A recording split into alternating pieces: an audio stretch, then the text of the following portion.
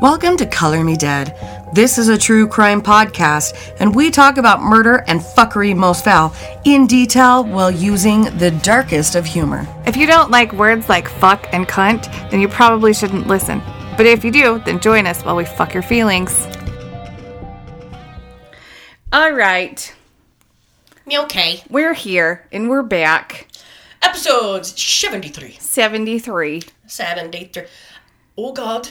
It's episode 73. Oh. Wobbly sausage. It's Fred and Rose, the Cunt McNuggets, part 3. I don't like them. You know what bothers me most about them is that they are fucking disgusting people from the word go. Go. I almost threw up. Like, I usually don't have a problem reading everything. Like, I'll get upset a little bit, like, oh God, that's horrible. Yesterday and the day before, I was reading and I almost threw up because it was horrible. So just have that warning when you're going into this, and we will warn you before that part in case you need to skip ahead 15 seconds. Yeah. You can do so, because fuck them. Ugh. The book, the piece of shit book that I hate is called An Evil Love, The Life of Frederick West by Jeffrey Wanzel. I don't like it. It's because it's so intense and it's so detailed and graphic. There is no downtime in this motherfucker. It is bam, bam, bam, bam, bam. Just because that's how they were. Like, there is no downtime. So there was a recent post of an interview where the daughter said that they may have killed upwards of 30 people. Mm-hmm. So that goes back to our theory, though, that there's another grave somewhere that they haven't found. It wasn't just in the garden of Cromwell Street. There's somewhere else that they were. I think there's one in that one flat. I think they were in Scotland then, where he had the little special spot in his garden for whoever, but now there's a highway there, so they can't tear it up and find out. I think there's some peoples in there, because he did Anne McFall's dismembering and everything way too, like... It was precise. It was clean. It was expertly done. It wasn't a first-time job. No, that way... One would think... Okay, and this is speculation station. One would think that if it was your first time chopping up a body, dismembering, and then putting it in the dirt, that there would be jagged cuts or chops, or right. It wouldn't be as meticulous and calculated the way that it was. And they said she had a couple of nicks, but a couple of nicks are going to happen when you're doing shit like that. Right. But god damn it. Also, I wanted to mention, last week we kept calling it Moms and Murders because that's like our favorite, one of our other favorite podcasts is Moms and Murders. So it's really it's really murderers and their mothers. Murderers right? and their moms. And their moms. Mm-hmm. I still don't fucking know what it's called. But I know what it's not. Yeah, right? I know what it isn't. So, before we get started, though, let's tell you how you can support us so we can continue with this podcast. Go to our Age of Radio page, which is ageofradio.org/colormedead/. There, you will find a spot for our Patreon. And underneath that, you can listen on there, too. And at the very bottom, you will see all of our sponsors. We have... not all of our sponsors, but some of them. We have Loot Crate, Lootware, Onnit, and Blue Apron. At the moment, we are trying to get more because these things cost to produce. So anything you guys can do to help, even if you get a Loot Crate shirt, that's going to help us out. Just so you know, my stutter has gotten exponentially worse the last little while, and I don't know why. No, it right there. I actually haven't had, my stutter hasn't been this bad in a moment, and I don't know why. I don't know if it's my stress level or what the hell. Your brain's going so fast. You're like, ah. But when I was in Salt Lake, I was trying to have a conversation with my brother in the truck, and I got stuck on the word well, and I was like, what, and just started stuttering. And he's all, today, Junior? And I was like, fuck you. But every penny helps, even if it's just $1. Like, if 1,000 people donated $1 a month, $1, Juan. Yeah. That seriously would make the biggest difference for us, because we have to spend time and effort and just to write the episodes, buying books, buying research material, buying office supplies, buying merch to send out to our Patreons. All of that stuff is what comes out of our pocket, and we want to be able to produce better, longer, more. Yes. And so every penny helps. So if you can help us out, definitely check us out on Patreon. ageofradio.org/colormedead. Yeah. I was going to say something. Oh, anybody that's our Patreon is now going to get, well, when they get here, we'll be getting the Order of the Chalkline stickers. They are you coming. Guys will get those. Those are Patreon exclusive. So if you want some, you're going to have to get in on at least $1. Mm-hmm. That's what you're going to do. And just so you know, we are getting those and a few other new ones. Stickers. All right. So in the last 2 episodes, we talked about Frederick, his upbringing, along with his first wife, first murders, blah, blah, blah. If you didn't listen to that shit, go back. Because I don't want to retell it because I fucking hate them. Go back. Do yourself a favor. Go back and listen.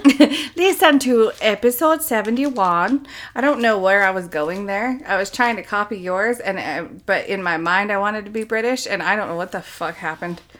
Go listen to episode 71 and 72. And you will get caught the fuck up, and you will be as hateful as we are right now.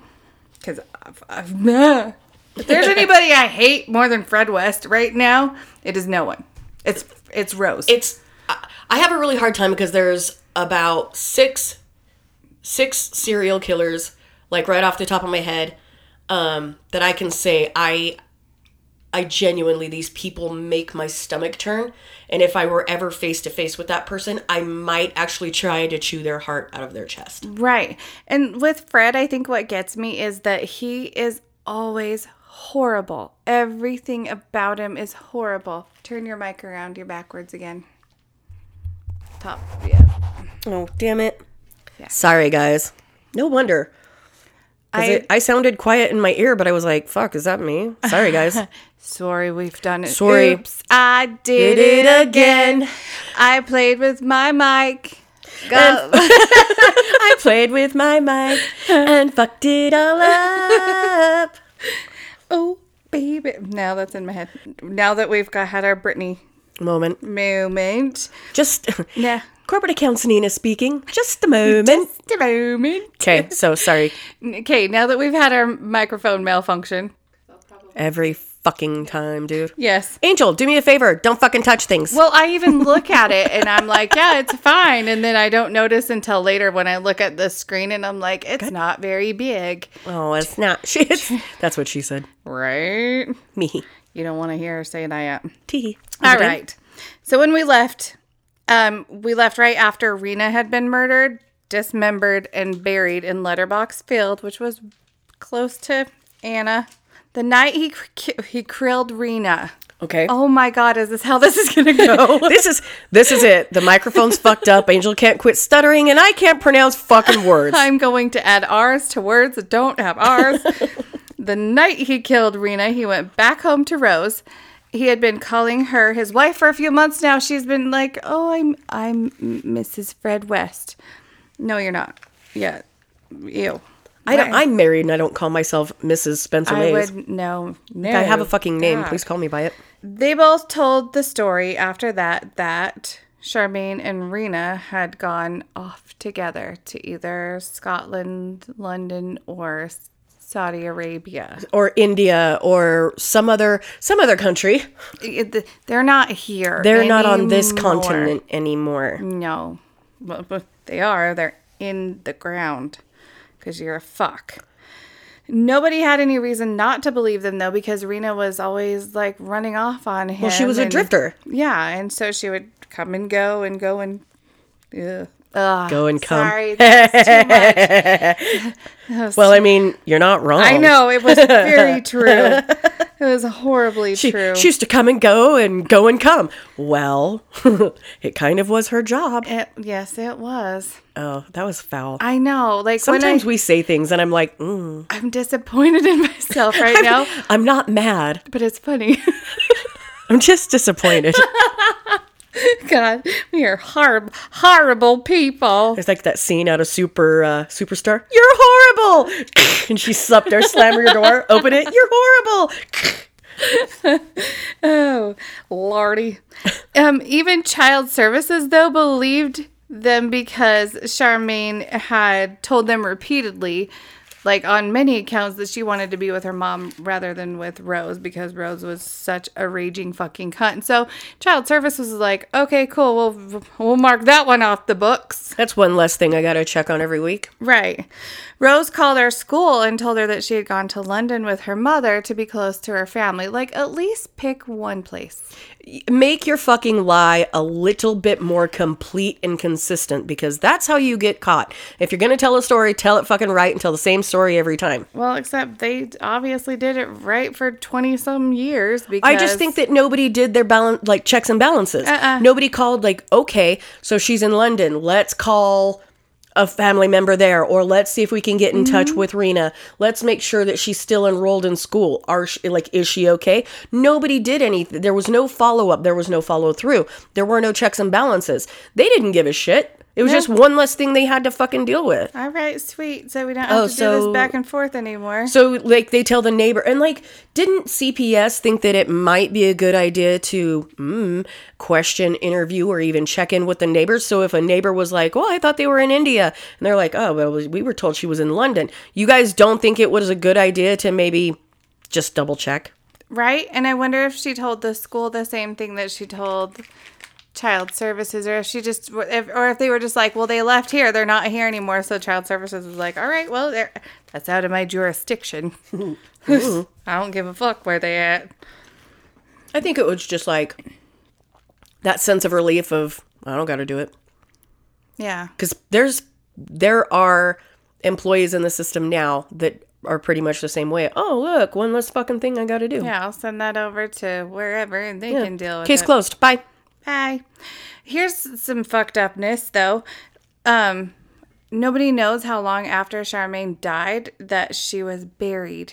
I don't think we talked about that last week because it's all still unknown. Like, when did they wait a little while? Was she dead for a while and then I don't know. It doesn't say. No, and we'll get into, because neither one of them would tell, but we'll get into a little bit more of that probably on the next episode of how they found out the timeline of when she died. After those two murders, though, Fred and Rose acted completely normal. Like, nothing happened.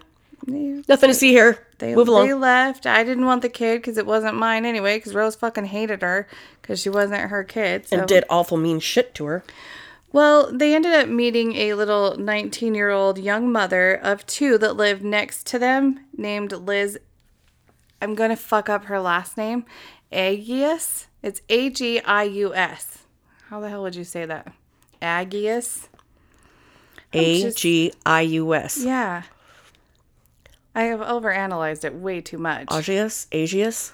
Who knows? It's probably like, I don't know, brown or something. Because anyway, she was soon babysitting for them here and there. She'd come over and watch her kids with their kids and whatever. One time, Fred and Rose came home early in the morning after being out all night, and Liz was babysitting for them. And Liz was like, oh, did you guys have a good time? Like, thinking that they just went to the bar or whatever. And Fred told her they'd been out picking up women. And they're like, oh, we're just out cruising for chicks, basically. And she was like, ha ha, you're funny. Thought it was a real joke. Like, all right. Oh, that's cute. Which I would probably laugh if you and Spencer were like, I'd be like, did you have fun? Yeah, we were out trolling for chicks. I'd be like, nice. I gotta go. I gotta go to bed. All the kids are asleep. Like, fucking out of here. Yeah. But this happened often with them. I know you're surprised about that. Fred and Rose were I know you're surprised by this. I know you're surprised. I am. They were totally honest about the things they did with young women, and Liz always thought they were joking. Like, they would say that they brought a chick home to have sex with them both. And she was like, oh, okay. Also, Fred would always tell her, or no, Rose would always tell Liz how bad Fred wanted to bang her. And Liz was like, haha, okay. And Rose was like, no, it's cool. I'm fine with it. He can bang you. And she's like, all right, this is weird.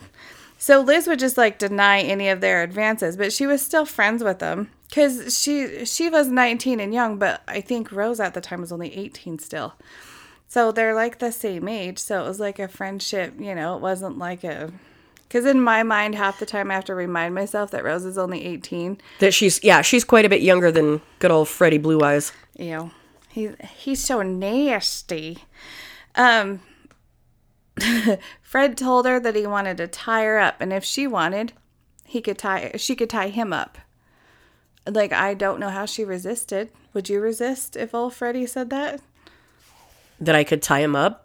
He wants to tie you up, and then you could tie him up if you want to. No, me first.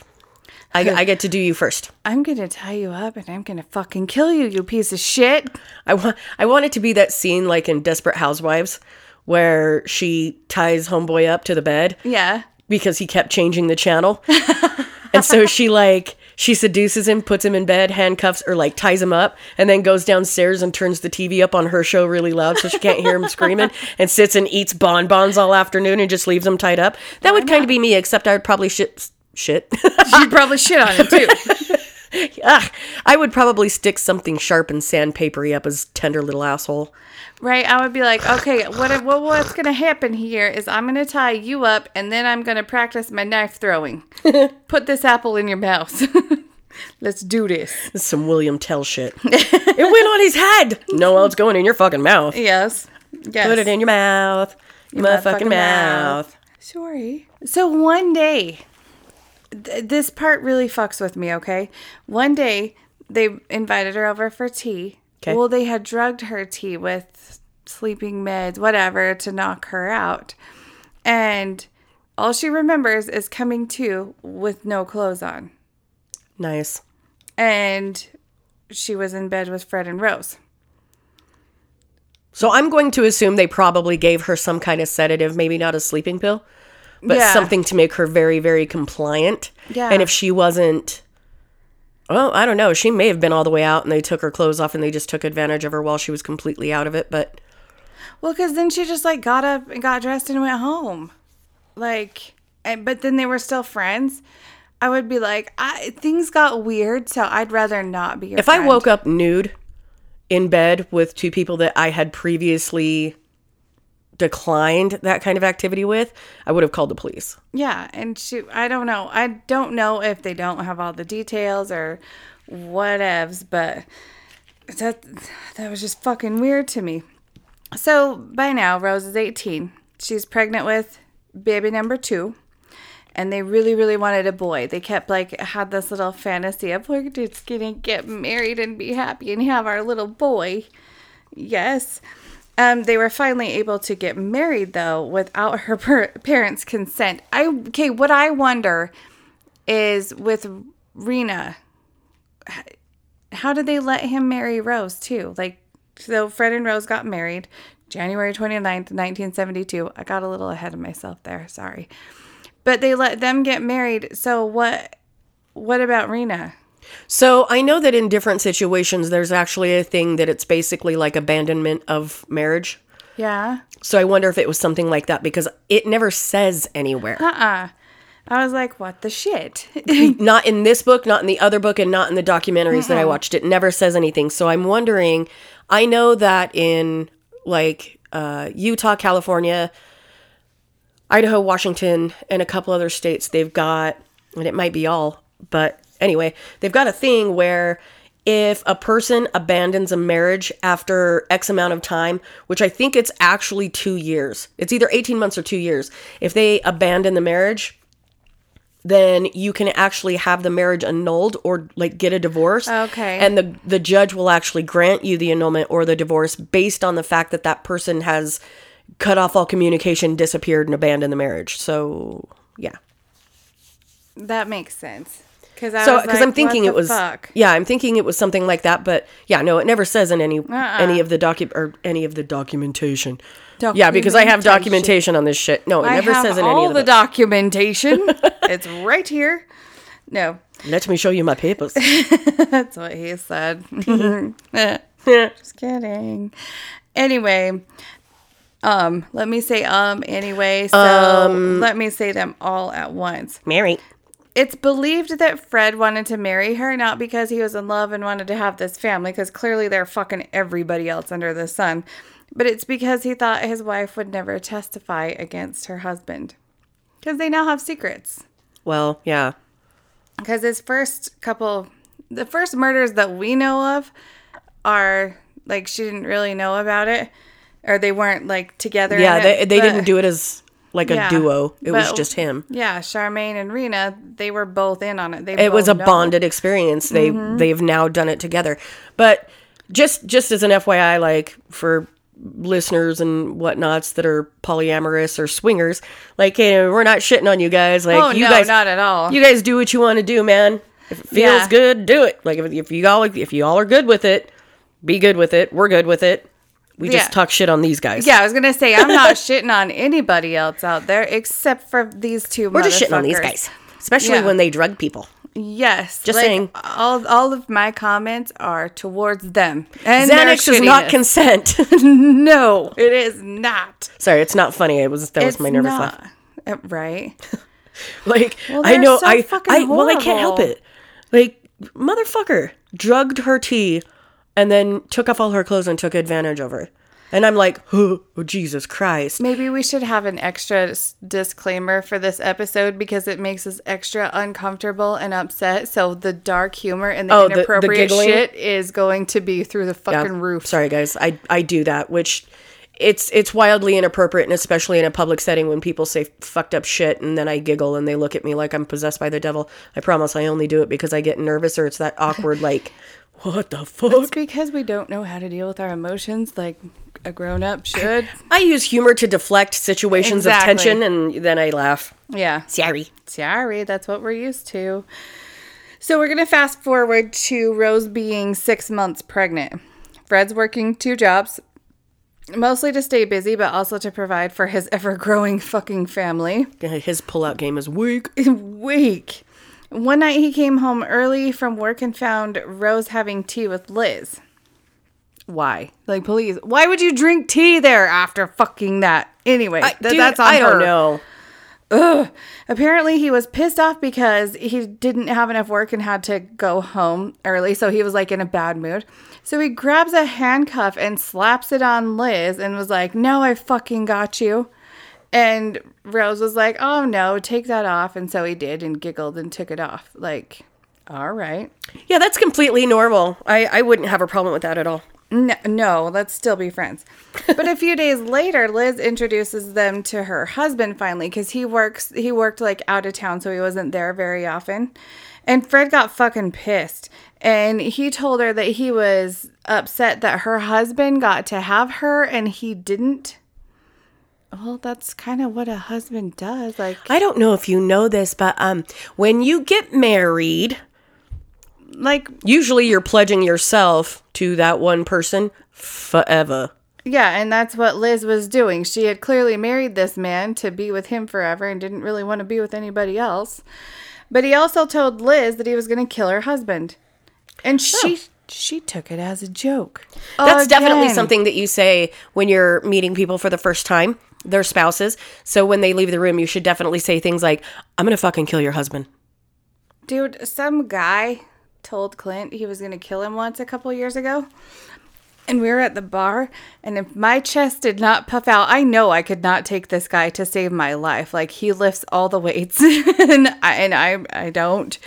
And I was so fucking mad. I was like, you motherfucker, I'm gonna kill you.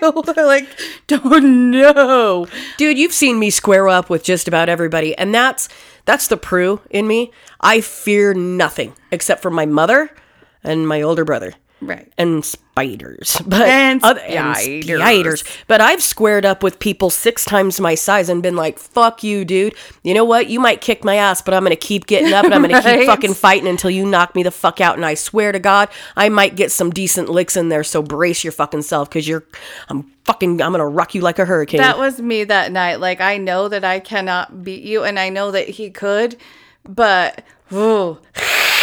Oh, yeah. Like, I had to get picked up and pulled away with my feet a kicking Yeah, like a dude, motherfucker. I'm fucking scary Gollum. Yeah, do not threaten certain people. I will kill you. I might not kill you. I'm going to try, though. I want it to be like that scene out of fucking Family Guy where Stewie grabs that beer bottle and breaks it over the table and starts fucking, where's my money, bitch? Like, that would be me. Yeah. Even the bums outside were like, Jesus Christ, because it was downtown Salt Lake. Like, I wasn't even that drunk. Oh, I remember just got that. Fucking pissed. The bums were like, "Whoa, dude!" Because the one guy comes up and he's like, "Do you have a lighter?" I was like, "Do I look like I have a motherfucking lighter?" I was so fucking mad. Anyway, moving on. Rose was still prostituting in the evening, even though she was 6 months pregnant. What? Dude, There's a lot of guys that are into that, though. You know what is really filthy is how much danger you actually put your unborn child in. Like if you actually contracted like syphilis or gonorrhea or something like that, that would put your child at risk for deformity, for mental retardation, for a lot of different things. And I just think, Jesus, man, you wanted that baby and you wanted a son, but you're going to put him at risk. Right. Damn, dude. I know. This is why I know y'all are dumb as hell. I know. Well, she's a little dozy. Dozy, Rosie, and I think they're both just... They're horrible. They are horrible people. They make me want to... Many of the people that she was prostituting to were from the bus garage, Fred's friends, people from the local pub. The neighbors knew that she was doing that, but they didn't really care. They only cared when they got too loud. Fred's friends? Fred's like, wait, friends. I'm sorry, but that's just... The landlord. Gotta pay that rent, though. You know what I mean? You gotta. Fucking do what you gotta do to survive, I suppose. Right. Fred would stay to make sure that she was okay. Like, so when people came in, his friends or whoever the fuck, he would make sure that she was okay till she got undressed. And then he would, finger quote, leave. When in all reality, he was looking through the keyhole at first. I'm like, do you like that? Does that make you realize better? Does that help you understand what I'm talking about when I put my fingers in a point like a steeple above my microphone and stare at you through it? That makes you know what I mean, right? That must have been a big motherfucking keyhole. There's some in my house. What are you using? There were some in my house that we actually replaced that had some pretty big keyholes. Mm-hmm. Well, after they were done, he would come and ask if he could join in. Oh, Lord. I know. He would ask if he could join in. And he would tell her, like, before he had come back, he wanted her to talk dirty and be very loud when they banged. Like, this just weirds me out a little bit. All of it. I guess at least he knew what he wanted. Right? Yeah. Very specific. And, like, how exactly were you going to join in? Was it going to be one in the butt and one in the, like... one in the pink and one in the stink, or was it going in her mouth? I call butthole. And it's 6 months pregnant. I'm trying to wrap my brain around all this, and I just said pink and stink, and I kind of wished I hadn't. But gross. Do you wonder? Okay, I just had an extra thought. All right. I wonder how her labor was, because you know how when they say if you wanted to go into labor, you bang. No, I don't know, because I've never been pregnant. I've never been in labor. No, but you've been around us. We've been pregnant and in labor. I know, but I didn't. You didn't know that? No, I thought you were supposed to like go for walks or like do fucking squats and bang. Because apparently, whatever happens when you have an orgasm helps. Well, yeah, because your muscles are contracting and shit. Oh, okay, that makes sense. So I could never get that. And I'm like, fuck me now. Penis me. I don't know. He's like, I'll hurt the baby. No. Yeah, I know. I've never been pregnant, and I didn't know that was a thing. There are lots of things I didn't know about my own anatomy. So yeah, you don't know. It's all right that you don't know some things. There were things that I learned that I was like, oh my God, I wish I didn't know that. We're getting off track. Us? Oh, how that That's happens. new. Squirrel hunt. The squirrels are beautiful today. The neighbors were more concerned about their fighting than their loud banging. And Fred was like, I'll do what I want. Of course. He even built onto the flat. Okay, they are renting this flat, and I'm forever going to call it a flat. Even though I know it's an apartment in our words, it's a flat forever. Well, it's kind of like a cart. Yeah. In our world is a trolley for them. Yeah. And so now I'm just going to say trolley all the time. Yeah, there's many words that I'm adopting. Many. Anyway, but he had a good relationship with the landlord. Oh, back to what I was saying. He was like just started building onto this flat. Like he built onto the back. He built onto the bathroom or something. Just kept building onto it. Like didn't ask or anything. But the landlord was cool with it. He was like, all right, because I get to fuck your wife. Whatevs. Build on whatever you want. Do whatever you like. Rose had her second child, June 1st, 1972. June. Spelled M-A-Y, June. But she later changed it to M-A-E. Shortly after she had the baby, though, shortly, I mean like within hours of having the baby, their landlord suggested that they move out, which I thought was a dick move at first, but then I found out it's because he told them that there was a house like right around the block that was sectioned off as different sections, but it's being sold as all one house. And he even loaned him the money for the down payment. Well, Rose didn't know anything about this. From what I gathered, Rose didn't know anything about it while she was in the hospital because he left her there for 4 fucking days. I know it's the 70s, but I only ever stayed overnight with my kids. I had all of mine in the middle of the night, so I'd have to stay the day that I was birthing and then the next night and then go home. But I never had to stay 4 days, so I don't know what the fuck was going on there. She was probably bleeding profusely from that wallered out fuckhole. God, I can imagine. They're like, how do we close it? Fuck. They're just like shoving fucking wads of paper towels up there. Like, Jesus, God. What do you do? You're only 18. Mother of God. But while she's waiting in the hospital for 4 days for Fred to come and pick her up, he never shows up. So she ends up checking herself out of the hospital, goes back to their flat where fucking Fred is not, but the kids are, because they have Anna Marie and Heather at the time. They're home and they're like dirty as fuck and hungry. So they're like, she's like, I know where he is. Goes to the neighbor's house and he's over there fucking the neighbor. And when she caught him, he was just like, like the dirty Fred West evil smile. Dude, that big toothy fucking weird grin. Ugh. Even, like, I know that they have, like, an open relationship, but even she was pissed. I would be, too, if I'm sitting in there, like, get me out of the hospital. Take me home, at least, and then you can go to somebody else. I don't know. At least be courteous enough to come pick me and your fucking child up. God. Right. Damn it. God damn it. By late July, they had closed on this house, and this is the famous house. 25 Cromwell Street.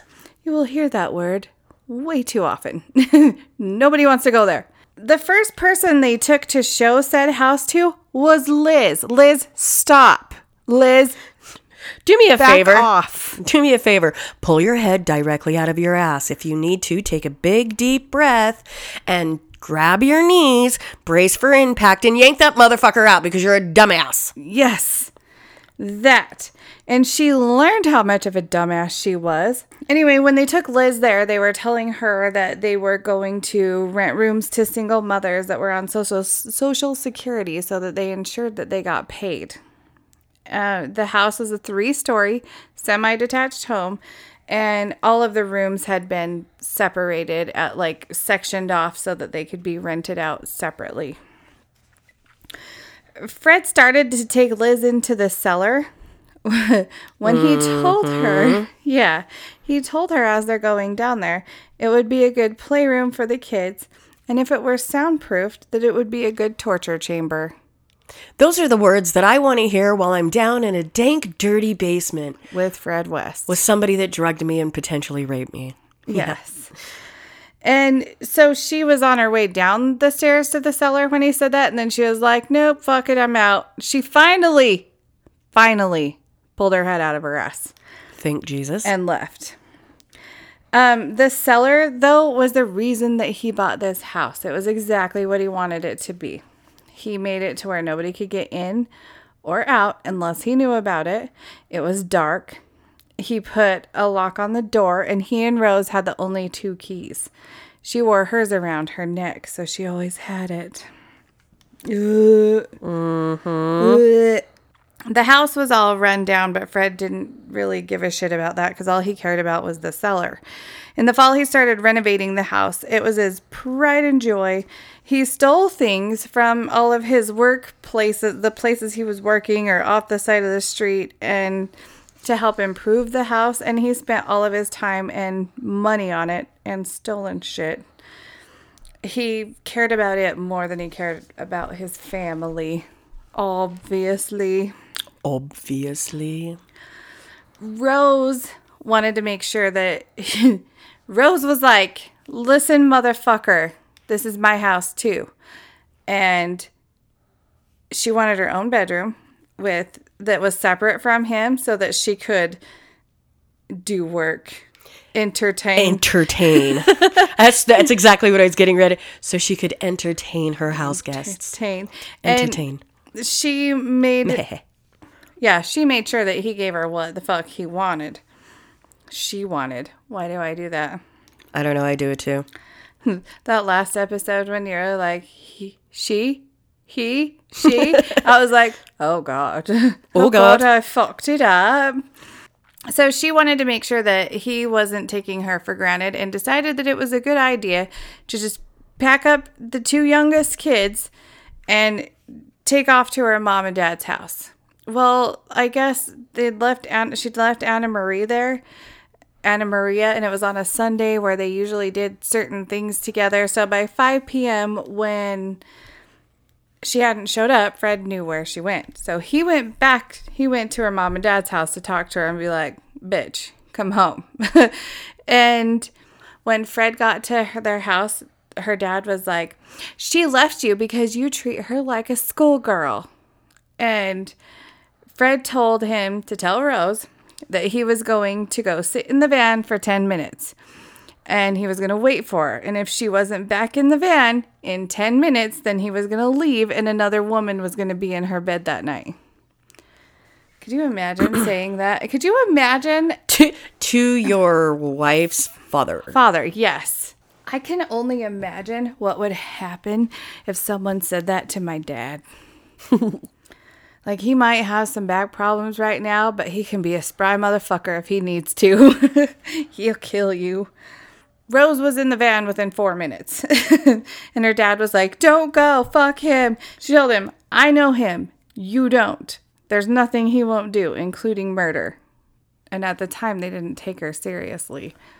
I see, there are so many different instances that I could, like, pull out of my ass right now about things people have said to other people in situations of fear, tension, panic, whatever, and they just completely disregard it and look over those big red flag warning signs of bad shit. Right. Like, they should have been caught a long fucking time ago. They all but tell everybody what they're fucking doing. And sometimes they do tell people, like, oh, maybe we should stop joking about murder then, because one day somebody's going to call the policia and send him to my house and be like, you know, she's constantly joking about murder and drowning her kids. And, you know, maybe you should, like, keep an eye on that one.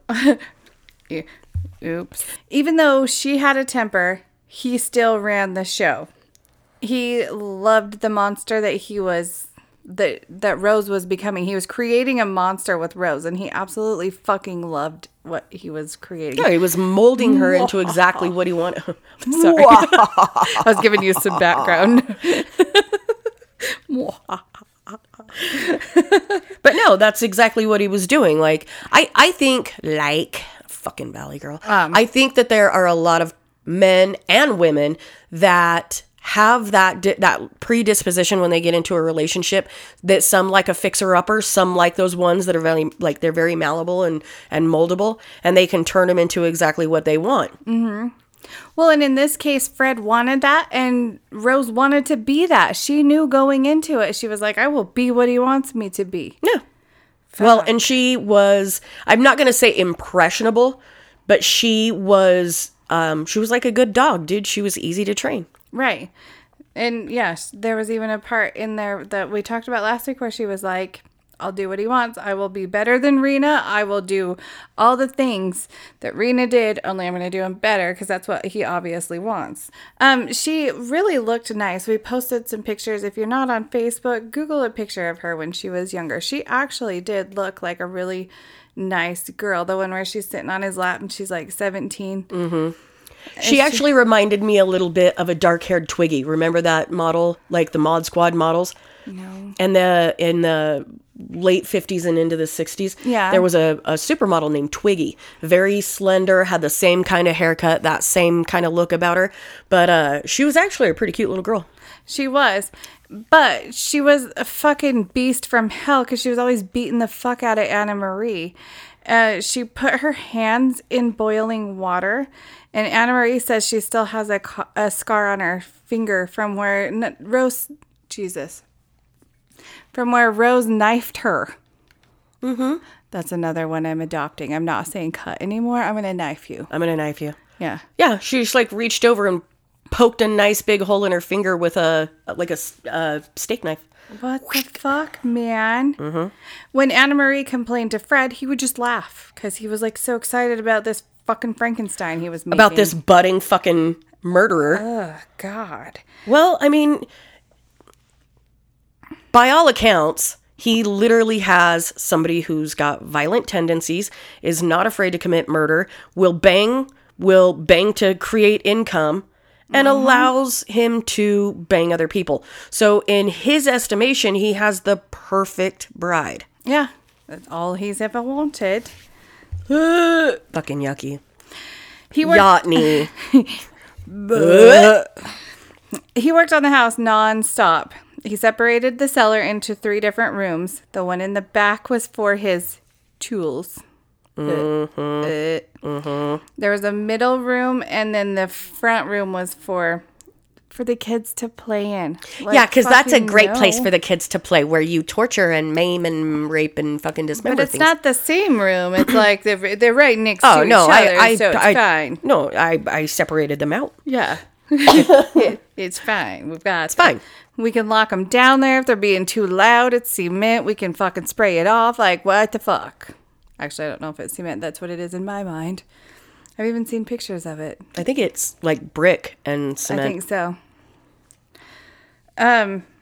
Upstairs, he had installed a few kitchenettes so the single moms could stay there, like how his evil plan was at the beginning. He offered a room to Liz and told her that if she took the room, she would have to leave her husband, and implied that she would have to start prostitution from that room in order to stay there. Surprisingly, she declined. I don't know why you would turn down such a gracious and lucrative offer. Right, like how I read it 3 times just to see if this was really true. You really turned that down? Just kidding. What kind of an asshole are you, Liz? I mean, all you had to do was leave your husband that you love. You get a free room and board, rape. You know, you just have to sling your pussy around to bring in a little bit of money. I mean, really, who turns that down? And Fred will tie you up. And you can tie him up. He doesn't offer that to just anyone. I mean, you're a special girl. You are. Fuck me, man. Or don't, because, you know. Nope. Rose, though, she didn't like the idea of only having young women there. She wanted to have young men there, too, because she needed to have her fun. Because what's good for the goose is good for the gander. Ew. She won that argument and was allowed to, Fred was like, okay, fine, we'll move some men into the house, too. The first 2 tenants that they got to rent out, it was a shared room that they rented. One of them was 18 years old, and his name was Ben Staniland, and the other one was Alan Davis, a.k.a. Dapper. Fred and Rose invited them out for drinks one night. And when they got back home, Rose got in bed with Ben and banged him. And then she got in bed with the other one, Dapper, and banged him. They were like, all right. I mean, I don't even want to think about the amount of ew. Like, did you really want to go swimming in her birth canal after somebody else shot their filth up inside her? Right, that's all I could think of. I'm so glad you had that same thought. Dude, if you want to sleep with multiple dudes, great. In the same night, okay, I guess. But dudes that want to bang in somebody else's semen? No. Come on, man. It's like those, like when people have orgies or like those glory hole thingies. Yeah. Sorry. The first time somebody... Okay, hold on, time out. Your wiggle that went with that was a little bit disturbing. Sorry. So, there's things that there are things that turn people on that I will never, ever understand, ever. No. And that kind of a thing, like sleeping with one man and then going to the next, and maybe he didn't know. He had to have known. Like he had to. They were in the same room. Had to have known. Yeah. And you're okay with slipping her the hot beef right after your dude just iced her fucking muffin? I wonder, iced her fucking muffin. I'm never eating muffins again. No more glaze for me. No more donuts. Oh, God. Like, I doubt she ever wrapped it. But I don't know, because all the kids were supposedly Fred's. If you're fucking that many people, you've got to be able... Had to have been wrapped? I don't know. That's another question that never really got It was answered. the fucking 70s, dude. I don't think prophylactics and safe sex was really that big of a thing. Like, I know they passed him out to military and shit when they were overseas, and they were like, dude, wrap your ding dong. Like, if you're going to go out and slay fucking prostitutes in Vietnam or wherever the fuck you're deployed to, yeah, you know what I mean? Like, do us all a favor and stick your willy in a wrap. But I don't think that safe sex and using prophylactics was really that big of a promoted deal the way it is now. But well, yeah, and if I remember right, the knowledge of diseases then wasn't as big. It wasn't a big thing. I don't know. Rose, that's all I have to say to you. Anyway, so moving along. Fred was dragging her further and further into his fucked up sex world. He was getting off on all of this. She absolutely fucking loved it. It wasn't anything that he had to force her into.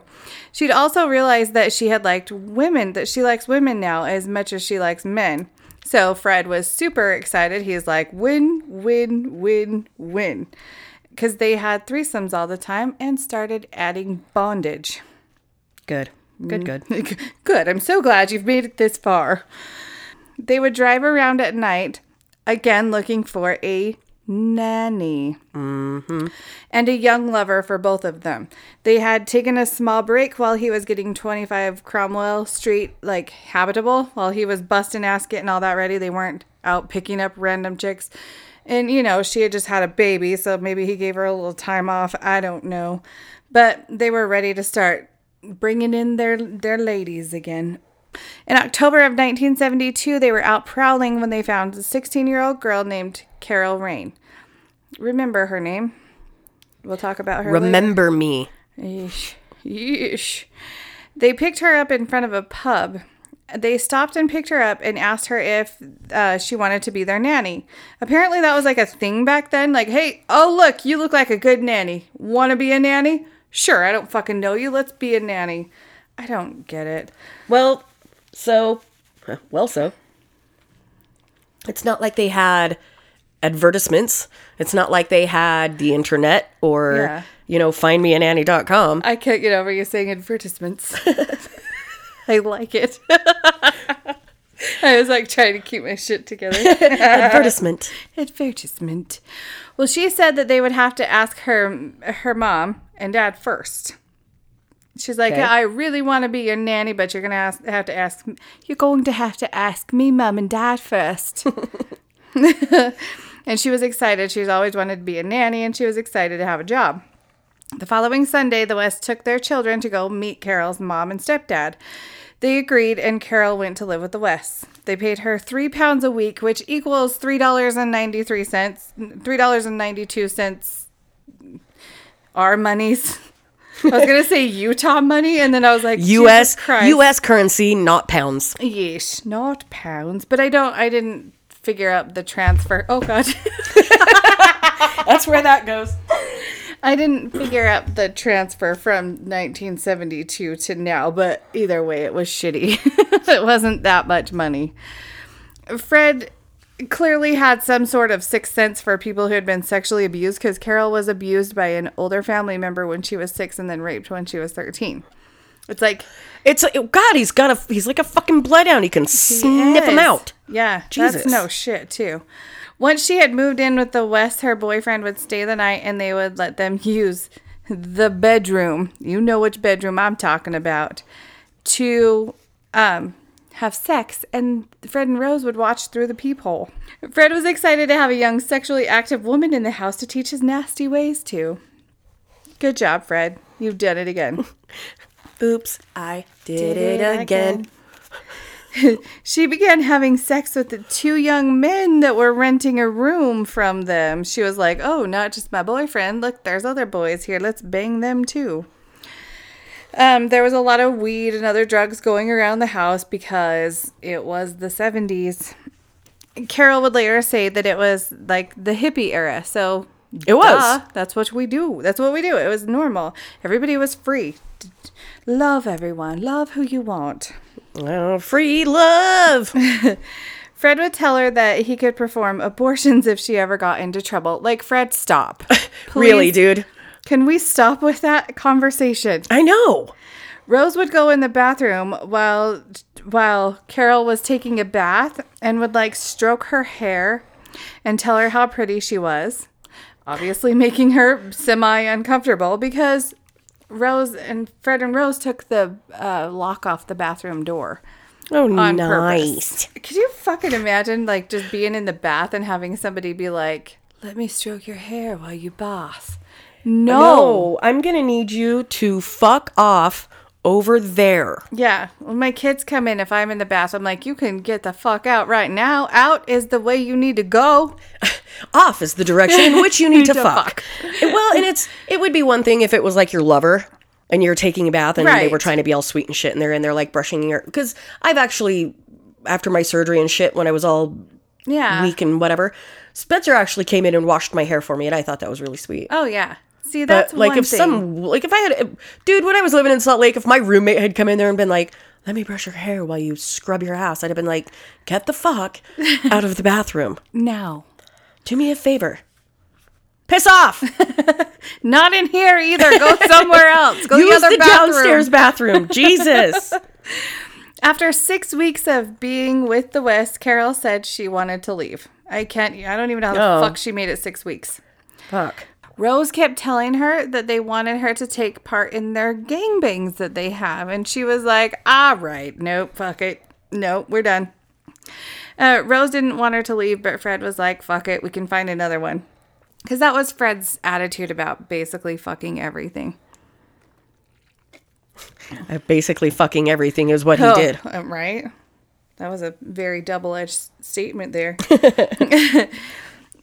Carol ended up leaving and going back to her mom and stepdad. However, a few nights later, on December 6, 1972, while she was hitchhiking again, because she would hitchhike to get home like 3 days a week or whatever. Fred and Rose picked her up again in their Ford Popular. Rose got in the back seat of the car with her for a chat. Right now we're going to play a clip of Carol talking about what happened when she got into the back of the car. Check and see. Check and see if she's had sex. And with that, she grabbed my crotch. Fred pulled up on the grass verge and turned around in his seat and just kept punching me across the side of the head. And I was knocked out. Rose asked her if she had sex with her boyfriend that night. She said no.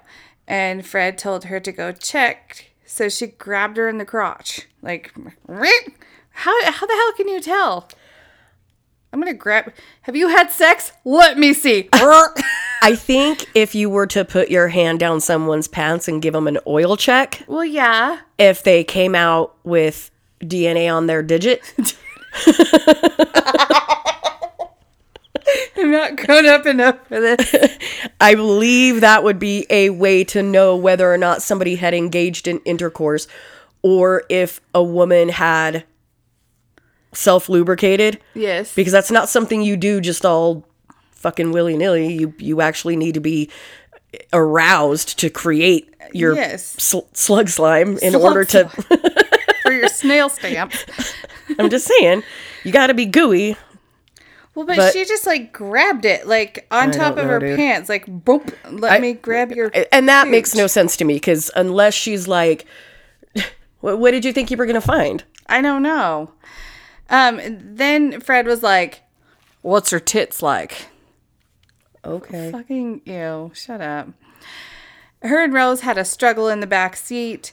Rose was evil laughing, and Fred and Rose were talking about, like, her vagina and her tits, and, like, what does this feel like? And what, like... Can you fucking not? Yeah. Jesus.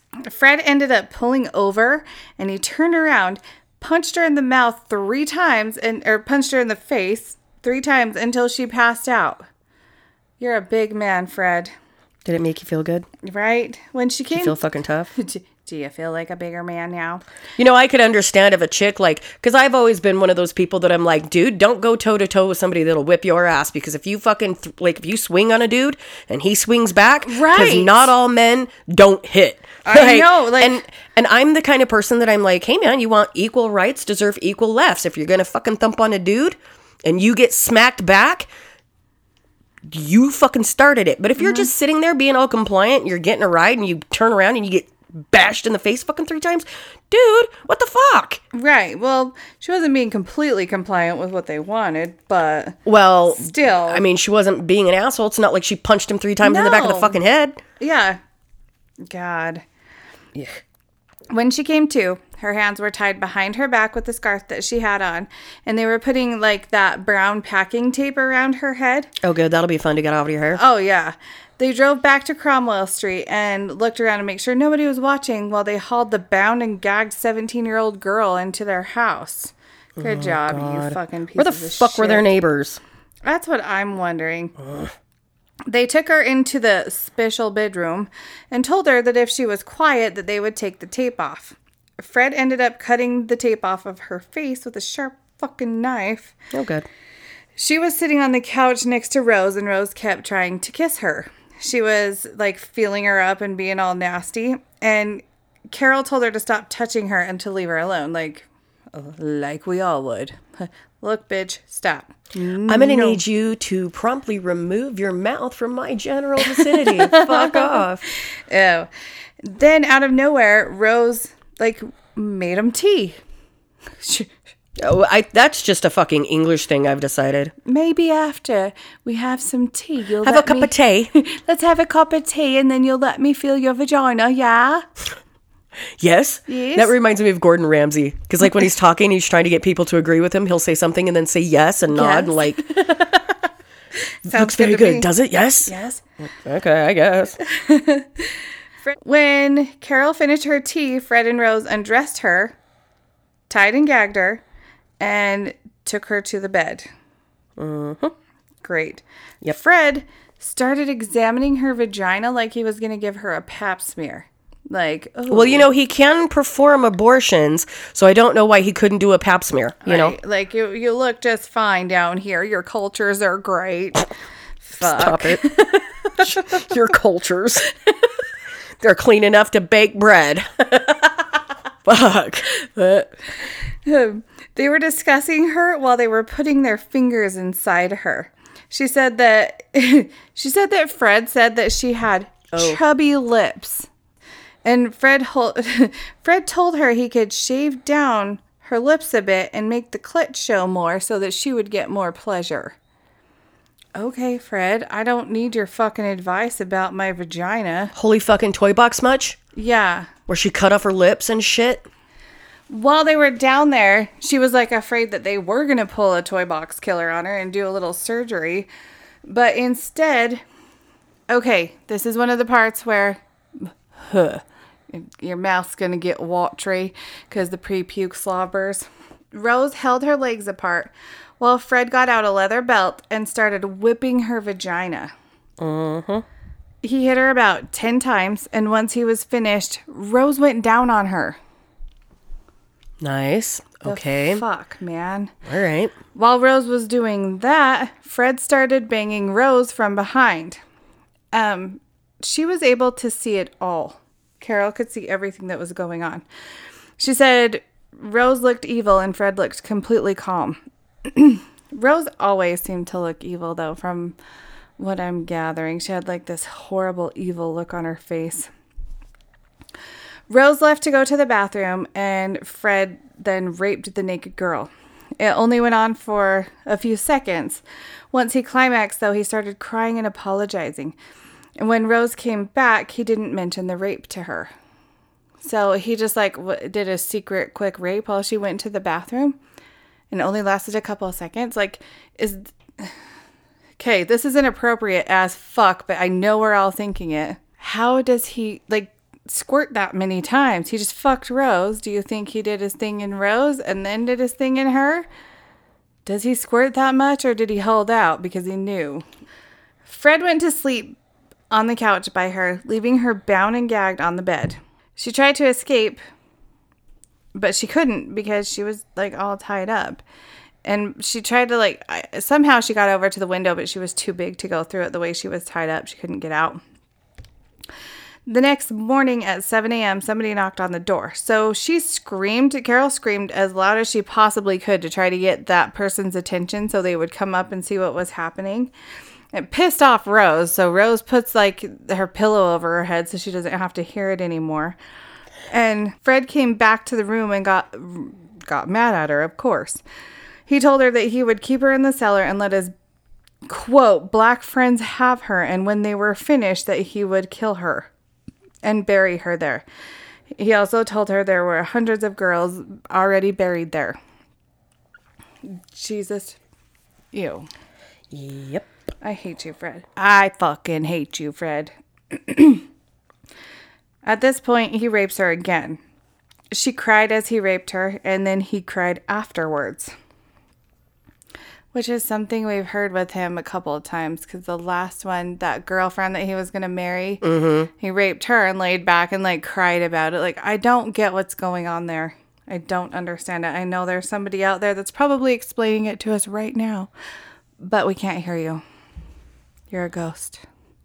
I don't know. In my estimation of things, what goes through my head is that he knows what he's doing is wrong, but he can't stop himself. Yeah. And so he does feel some sort of remorse. If you're crying while you're raping somebody, and then once you climax, you actually weep, yeah, you know what you're doing is fucking foul. Yeah. But you continue to do so because you have some weird, twisted, perverse addiction into what you're doing. Right. Yeah, that would be my guess as well. After that, they asked her to stay and be the nanny again. Oh, Jesus.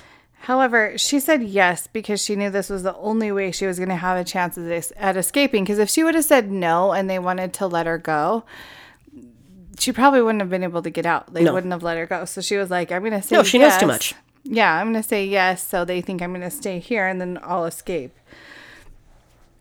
After that, they made her take 3 baths to get cleaned up and to get the sticky off of her hair because she had been taped up. That's what I said. I'm like, oh, good. I'm fucking have fun getting that out of your fucking hair. Right. Jesus.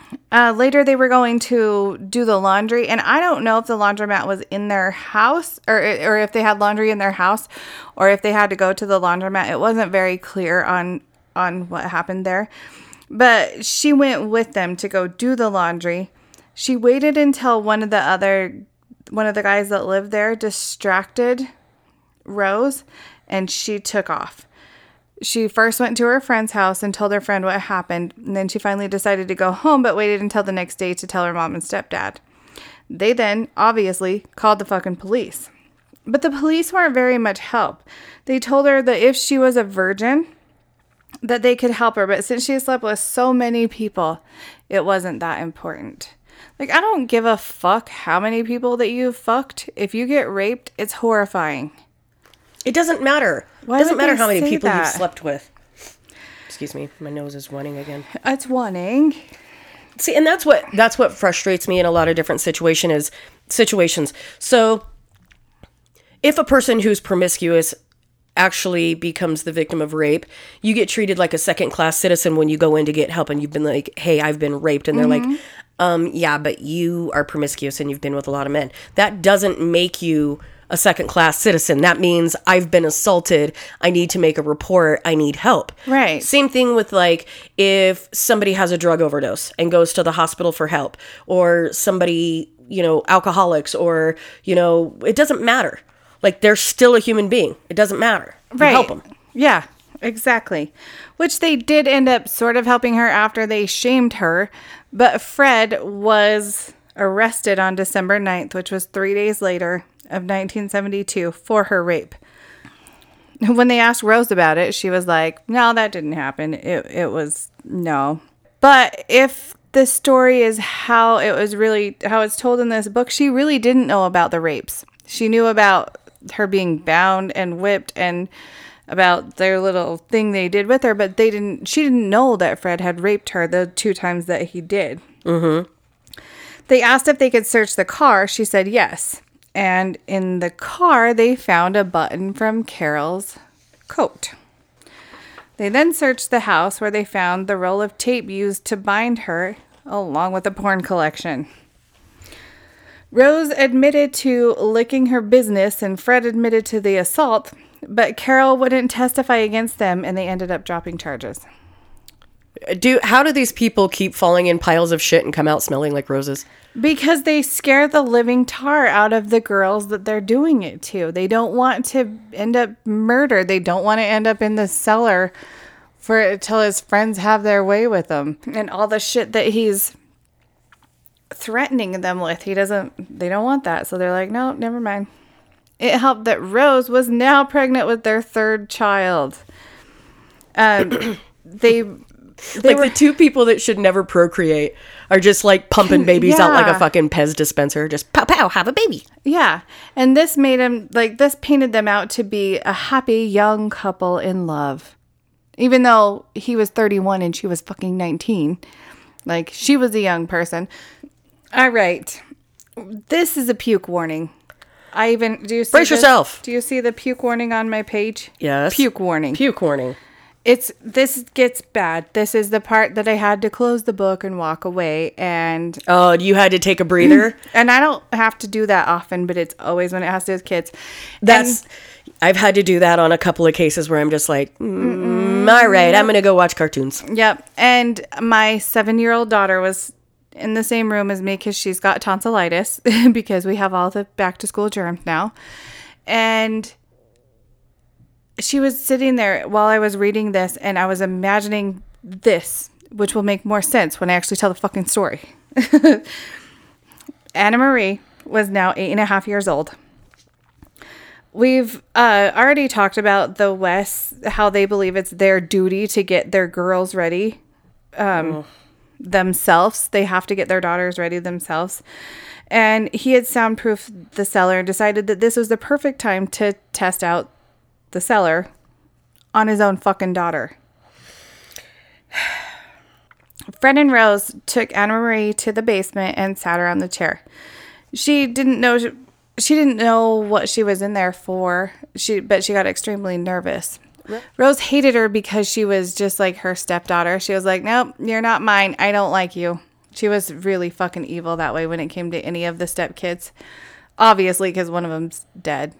Right. Well, and she wasn't even technically a stepkid, really, because Fred wasn't the daddy.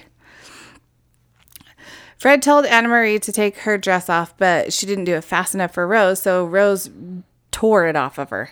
They laid her on a mattress and tied her to a U-shaped metal frame that Fred had made.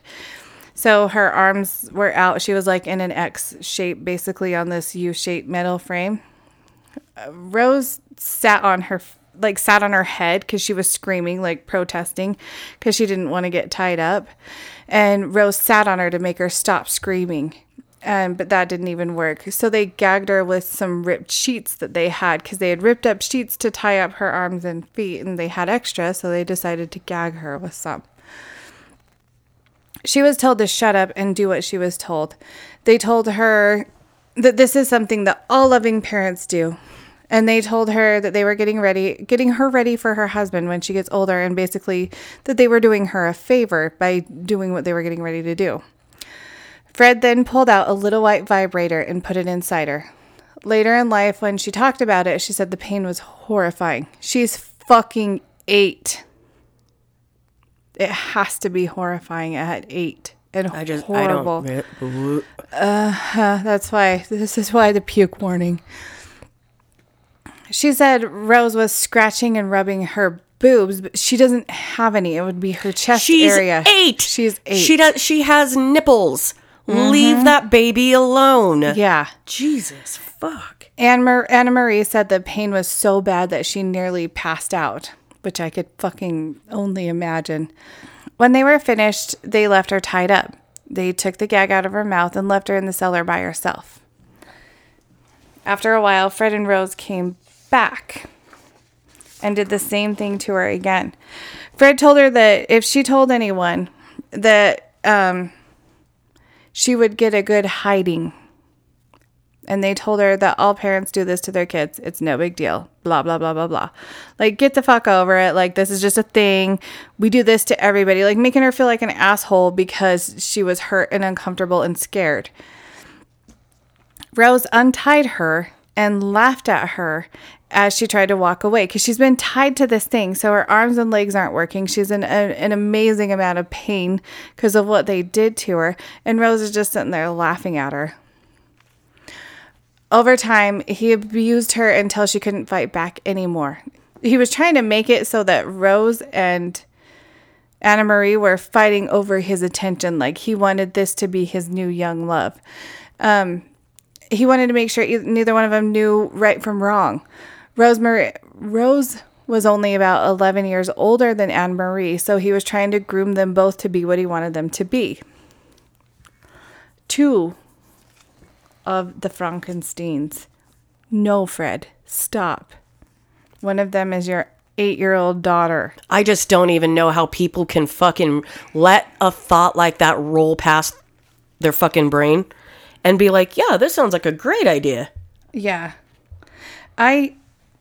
It's hard for me to like read and I can't even imagine them doing it. God. Anna Marie talks about the time that Rose had taken her to the cellar and tied her to the U-shaped contraption and just started punching her in the face. Then beating her with a leather belt and shoving the vibrator deep inside her. When Fred came home, she pleaded with him with her eyes. Like, she wouldn't say anything, but she'd be like, please help me, Dad. And it didn't work because he raped her anyway. On her 9th birthday, she fainted at the swimming pool and was taken to the hospital. The cuts and bruises were all over her, like, little chest area from where Rose was scratching her. And she told them they were because of an accident, and the nurses believed her and didn't do anything about it. What kind of accident leaves you scratched all over your breast region? Yeah, please tell me how we got I don't know. They must have had she must have had a great story, or if she was like, oh, I just had a trip and fall. Yeah. And they were like, oh, okay. What? Fred started taking Anna Marie with him to do odd jobs. He kept a mattress in the back of his van just for the purpose of doing the things that he wanted to do with her. He told her not to tell Rose and gave her money to buy treats. I'm going to read a part out of the book of what she would later say about it. So this is a quote. When my father did these things to me, there was almost a sense of affection about it. He would kiss me on the mouth, which I hated. It was almost as if I were his girlfriend, not his daughter. But it was the only kind of love I knew from him, and I never complained. I didn't mind keeping it a secret from Rose. In a way, it was something I had over her, something I knew that she didn't. How sad is that? It's so fucked up. It's really perverse. Yeah. The things that Rose or that Anna Marie will say as we go throughout all of this are heartbreaking. Even later, there's a video of her later saying they're talking about the survivors, and she's like, what about me? I'm a survivor. Rose abused the shit out of Anne Marie. She would put her in a boiling bath and cover her with baby oil afterwards. Just go ahead and lock that burn in. Uh-huh. God damn it. I know. That made me want to die just a little bit. Well, because you and I don't fucking do burns. Nope. I've had plenty, thanks. She would make her stand naked and take pictures of her so she could document her developing body. Oh, Lord, have mercy on my soul. She was made to believe that she deserved all of this because she was such a bad child. She always tried harder to make her dad and stepmom love her. But Rose didn't only dish out the rough and violent sex, she received it. She liked to be tied up and hung and all kinds of shit. She loved getting gangbanged. That was her favorite thing. Like, a gangbang was her favorite thing. And Fred said she would come home with bruises and deep cuts and all kinds of shit from being whipped, from things that she liked. Because she liked it. Dude, if it's what you like and it's consensual, great. But don't impose that on other people. Exactly. Don't make other, like, innocent kids. Kids especially, but adults, I don't even care. Like, if they don't want to participate, they should have that opt-out option. And it shouldn't ever be, like, imposed, implied, or offered to a child. Jesus Christ. Can we all just stand in a fucking circle, hold hands, and be like... These are the simple rules of life. Oh, fuck, man. Dude, right after I got finished writing this, I went on Facebook and there was this child, I can't remember, psychologist type guy's page that I came across. And it was like things that your child should know by the age of 5. And it's consent things. Like, nobody touches you here without, nobody touches you there other than these, to get a bath from your mom or whatever. Like, nobody does whatever. And I was like, fuck, it's sad that that's a thing that, we have to put out. It's sad that people don't respect that and do that to kids. And then it's sad that these kids had to go through all this shit at any age. But to start out at age fucking 8... I'm gonna puke again. I have that nasty belly. In their house on 25 Cromwell Street, they had a lot of guests. Some would live there and some would just stay there for a night or two because, like we talked about before, Fred enjoyed fucking having guests. Fucking and having guests. I mean, really, they went hand in hand. It worked out. Fucking having guests. Yes. Both. Yes. Fred would get upset because he thought every woman should want to sleep with him first. Like, he had some delusion that everybody should want. Like, I need to get laid. Fred West. Yes. He's the one. I honestly, not even in my most desperate of days would I have slayed Fred West. No. Grossioso. Okay, the first picture I ever saw of him was this, which you guys can't see it, but it's the one where him and Rose is sitting on the couch and he's like bent over, like crouched down to her, I guess. I thought when I first saw it that she was his mom and he was like a little person? Yeah, I thought he was a little person and she was his mom. And that he was kind of slow. Like, I thought he was the dozy one of the two. And I was like, what the fuck is this? What are these people? I don't ever want to learn about them. Oh, no. He was taller than I thought. But I still don't want to know anything about him. I think the first one I ever saw is the one that's on the front of the book. Where he's got that weird, creepy, that one. That weird smile. Where he looks like maybe he took one too many Quaaludes. He's all fucking dumb looking. And that's probably a goddamn... mugshot. I don't know. Notice the flowers, or not flowers, the hearts on his sweater. And yes, I said sweater. Yeah. I couldn't get over that for a minute. There were always drugs in the house, and there was a member of an MC called the Scorpions that would often stay there as well. So we're going a little bit Robert Pickton. I almost said Piggy on that one. Fucking Robert Piggy. Piggy. People were fucking all over in that bitch. And I mean fucking. I mean that in both ways. Literal Fucking and figuratively. Yeesh. Fred said it was easier to tell you who Rose didn't fuck than who she fucked. That's how fucking whatever it was. Ew. But Fred was okay with all that. However, he said that one time he came home, found a guy asleep in his parlor who had fucked Rose, and he started choking him. Apparently, it's okay to fuck his wife, but don't fall asleep next to her. Okay. I don't know. I watched an episode of Real Sex one time about people that were swingers, and you're not allowed to orgasm in or on without permission. Oh. And most of them would prefer that you don't climax in them or on them. You have to, like, remove your genitalia from theirs and, like, put it on a sheet or a mattress or your own tummy. I don't know. Pull and whack. Yeah, I guess, dude. I don't fucking know. That makes sense, though. Like, they gotta have rules. Apparently, that is a step too far in, like, the intimate range. Like, apparently, only their partners are allowed to do that. Well, and in theirs, it was not fall asleep in there, I guess. Fair enough. Early in 1973, a woman named Linda Goff went to stay at the house. She was only 19 years old. She was 5'3" tall, with long brown hair. Just one long brown hair. I don't know why I can't talk anymore, but she has a long brown hair. Just one long hair. She had lost the tip of a finger and had a chipped front tooth in a childhood accident, so she wore a dental plate. This dental plate is going to come in very fucking handy later. So remember, dental plate, Linda Goff. She came into the house to stay with Ben Staniland because she was his girlfriend. She had a big sexual appetite as well, and she started banging Ben's friend. Like, Ben's friend is lucky because he pulled in the ass and then just passed it on to him. Like, I know you can't get your own ass, but I'll get you some after I fucks it. You can fucks it. Dude, so gross. I know. All the grosses. No. So many grosses. Yes. I need signs, like on popsicle sticks, so I can be like, yuck. No way. Like, just hold up a little sign like Wile E. Coyote. Thank you. Yikes. I like it.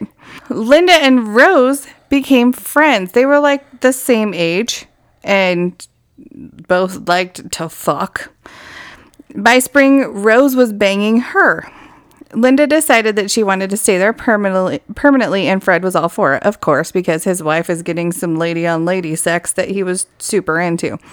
She was young, pretty, had big titties, and a skinny body, so at that point, she was like basically built exactly like Rose.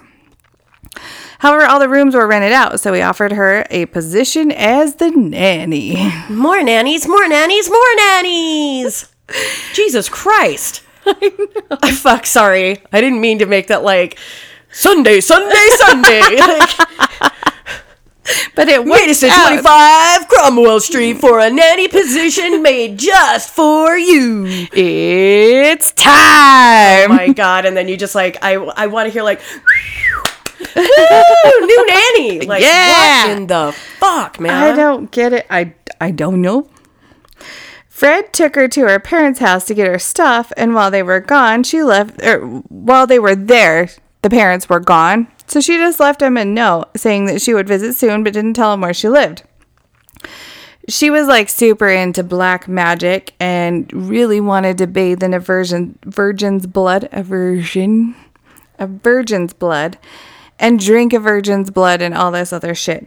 The three of them experimented sexually quite often now.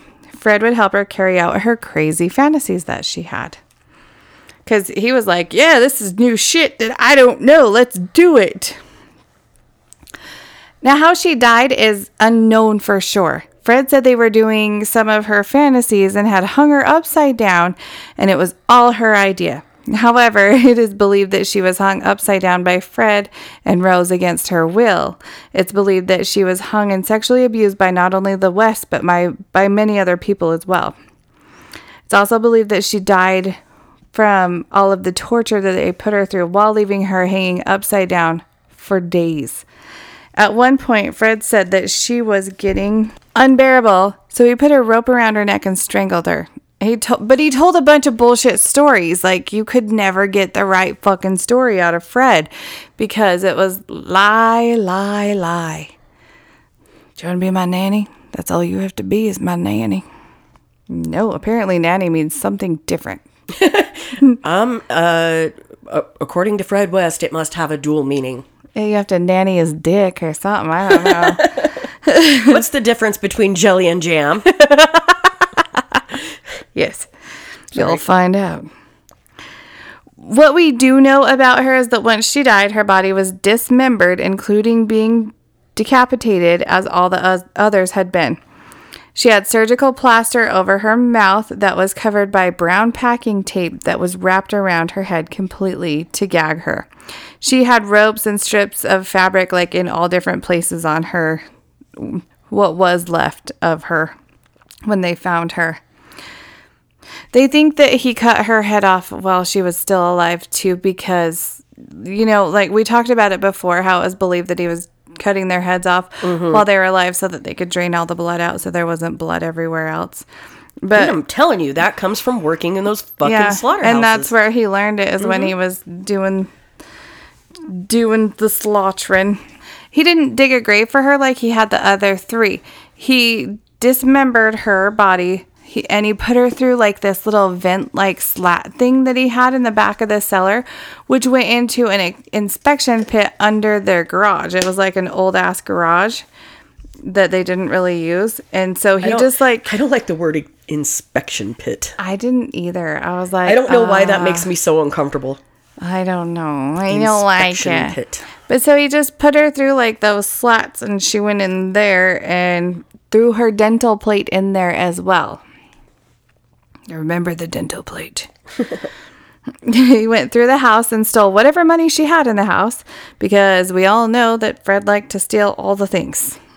He and Rose went through all of her stuff, keeping what they wanted, and discarded the rest. So Linda's parents had gotten worried because it had been so long since they'd actually heard from her. They were able to find out that she had been at 25 Cromwell. I'm not the only one. No. I'm rubbing off on you. You know what pissed me off is last night I was watching documentaries, and there was one specifically in the UK, and I got frustrated because I was having a hard time listening to the guy, and he just sounded like a fucking marble mouth, like the fucking mush mouth from like Fat Albert, just and I kept having to fucking rewind it so I could like hear what he was saying. And I asked Spencer, I was like, what the fuck did he just say? And he's like, marble mouth motherfucker, I'm not sure. And I was like, damn it. So they knew that she had actually been at 25 Cromwell Street. And so in May, her mom went to the West House looking for her. Of course, slimy ass Rose, in all of her fucking stupid doziness, told her that she had moved on. Okay, I don't know where she's at. She left. Moved on. Oh yeah? Huh? How did she move on? Because move on almost sounds like pass on. And then I immediately think of like, I'm sorry, she moved on? Moved on to where? What? Huh? Could you be a little bit more specific? But here's the fun part, though. And this is what makes me giggle, is Rose was Larrying. Sorry, it's my fault. Like, I pushed it on to you. It's that paper. Blame it on the paper. It's a clipboard. Don't touch the paper. It's cursed. It's cursed. You put R's where they don't go. Yeah, but so do they. Have you ever heard some of the words that they fucking say, and they just like add an R? With R. End it with an R, and you're like, yeah. But why though? Hallelujah. Gee, what? So anyway, Rose was wearing Linda's cardigan and slippers when she was talking to Linda's mom. And a bunch of her clothes were on the line as well that had been washed and are now sitting out there to dry. Rose just told her Lydia had left them there. So her parents told a neighbor, who was a police officer, about their visit to Cromwell Street, but they never actually reported her as missing. Riddle me that. Like, you go there, she's, quote, moved on. They're wearing her goddamn... they're wearing her goddamn clothes, and the rest are on the fucking clothesline. Right. So they just kind of hoped that, she would make her way back home, which I don't get that. No. Why would you go looking for it and then just be like, well, enjoy those slippers. You look really nice in that cardigan. I sure hope she finds her way home. I'm going to go let the cops know I was here, but we're not going to do anything about it. Like, we found her shit, but we didn't find her. Huh? No. All right. No, ma'am. Report her missing. You don't know where the fuck she is. Report her missing. I don't care. If I hadn't seen my adult child or heard from them in a week and they weren't returning my calls or texts or anything, I would probably 72 hours. I'd give them 72 hours. Right. And then I would call for police. Or I'd start calling their friends and be like, hey, have you seen so-and-so? Fred and Rose told the 8 young men that were lodging there that Linda hit their oldest child, and they weren't having that, so they fired her. And they all believed them, and they just scooted on with their lives. Did they not see them beating the fuck out of their own kids? I don't know. I don't know. Did they go down into that creepy little fucking room? Or did they not know that their child was fucking weeping in pain downstairs in that little torture chamber? I don't like it. Well, that summer, the police showed up to the house, and it wasn't to investigate. Investigate. It wasn't to investigate Linda's disappearance, though. It was for drugs. Yeah. Never mind the fucking clothes that she left behind. I heard there's drugs here. It worked out for Fred because he charmed the police so well that they thought he was harmless, and it was just the lodgers that were doing the wrongs.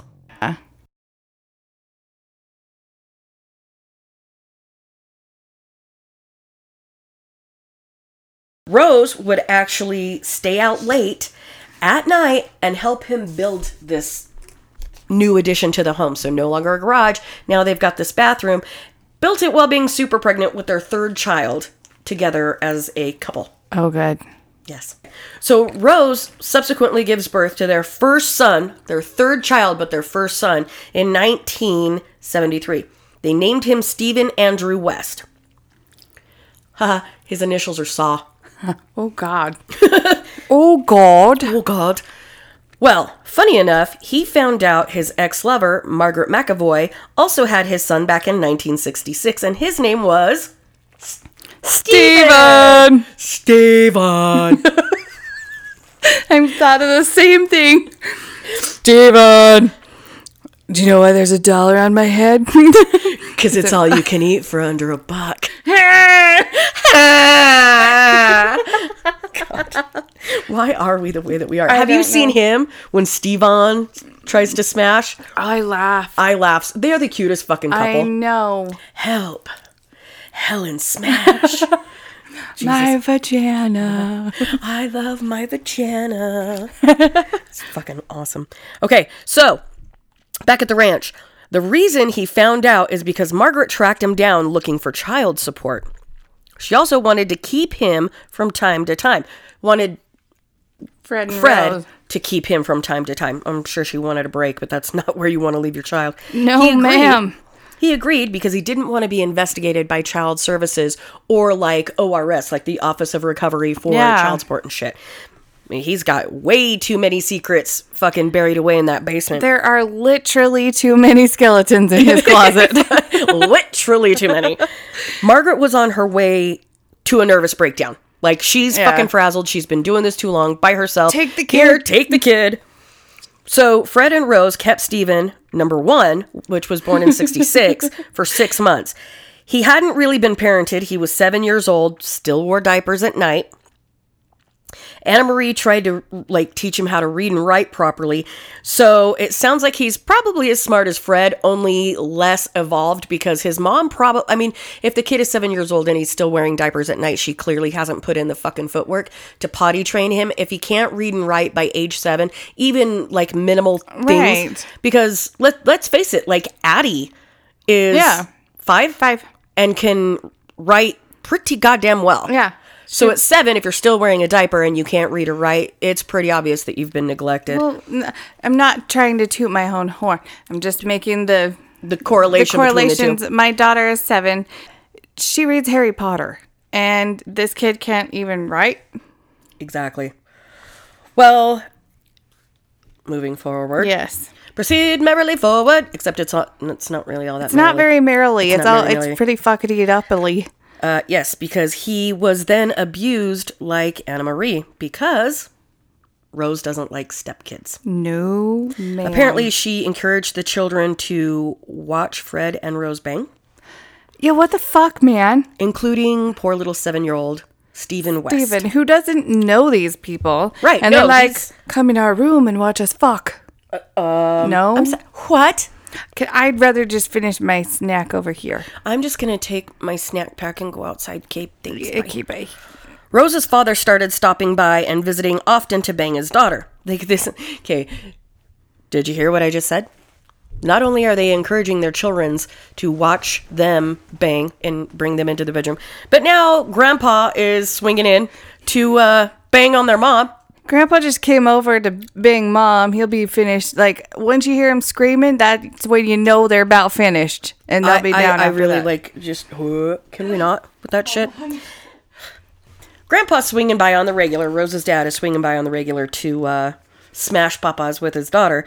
And obviously was a frequent flyer of 25 Cromwell. He and Rose craved each other, and the relationship with Fred was getting stronger as well. I'm so sorry, but when you say things like they craved each other in that book, Gross. fucking nasty. That's so fucking foul. Not only that, his big brother John had been visiting as well. Jumping to the fall of 1973, Stephen McAvoy's mother wanted him back. All right, I'm cool. I want my kid back now. Breakdown over. Okay, so now that I've got all my nuts and bolts back in one piece, I need my kid back. Well, Fred and Rose decided they wanted to keep him, so they ignored her requests. But I don't get why they wanted to keep him. Because Rose fucking hates him. He's another mouth to feed. Like, does he have too many secrets? Is that why they don't want to give him back? I don't fucking know. know. I'm sure that poor... Well, I mean, if he was encouraged to go in the bedroom and watch them while they were engaging in intercourse, God only knows what else he saw in that house. And at that particular juncture, he probably had seen and, like, heard stuff from the other kids. And now he probably does know too much. Yeah.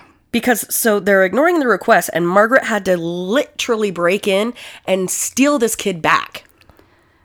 Ew. I can't even... No. She had to abscond with her own child.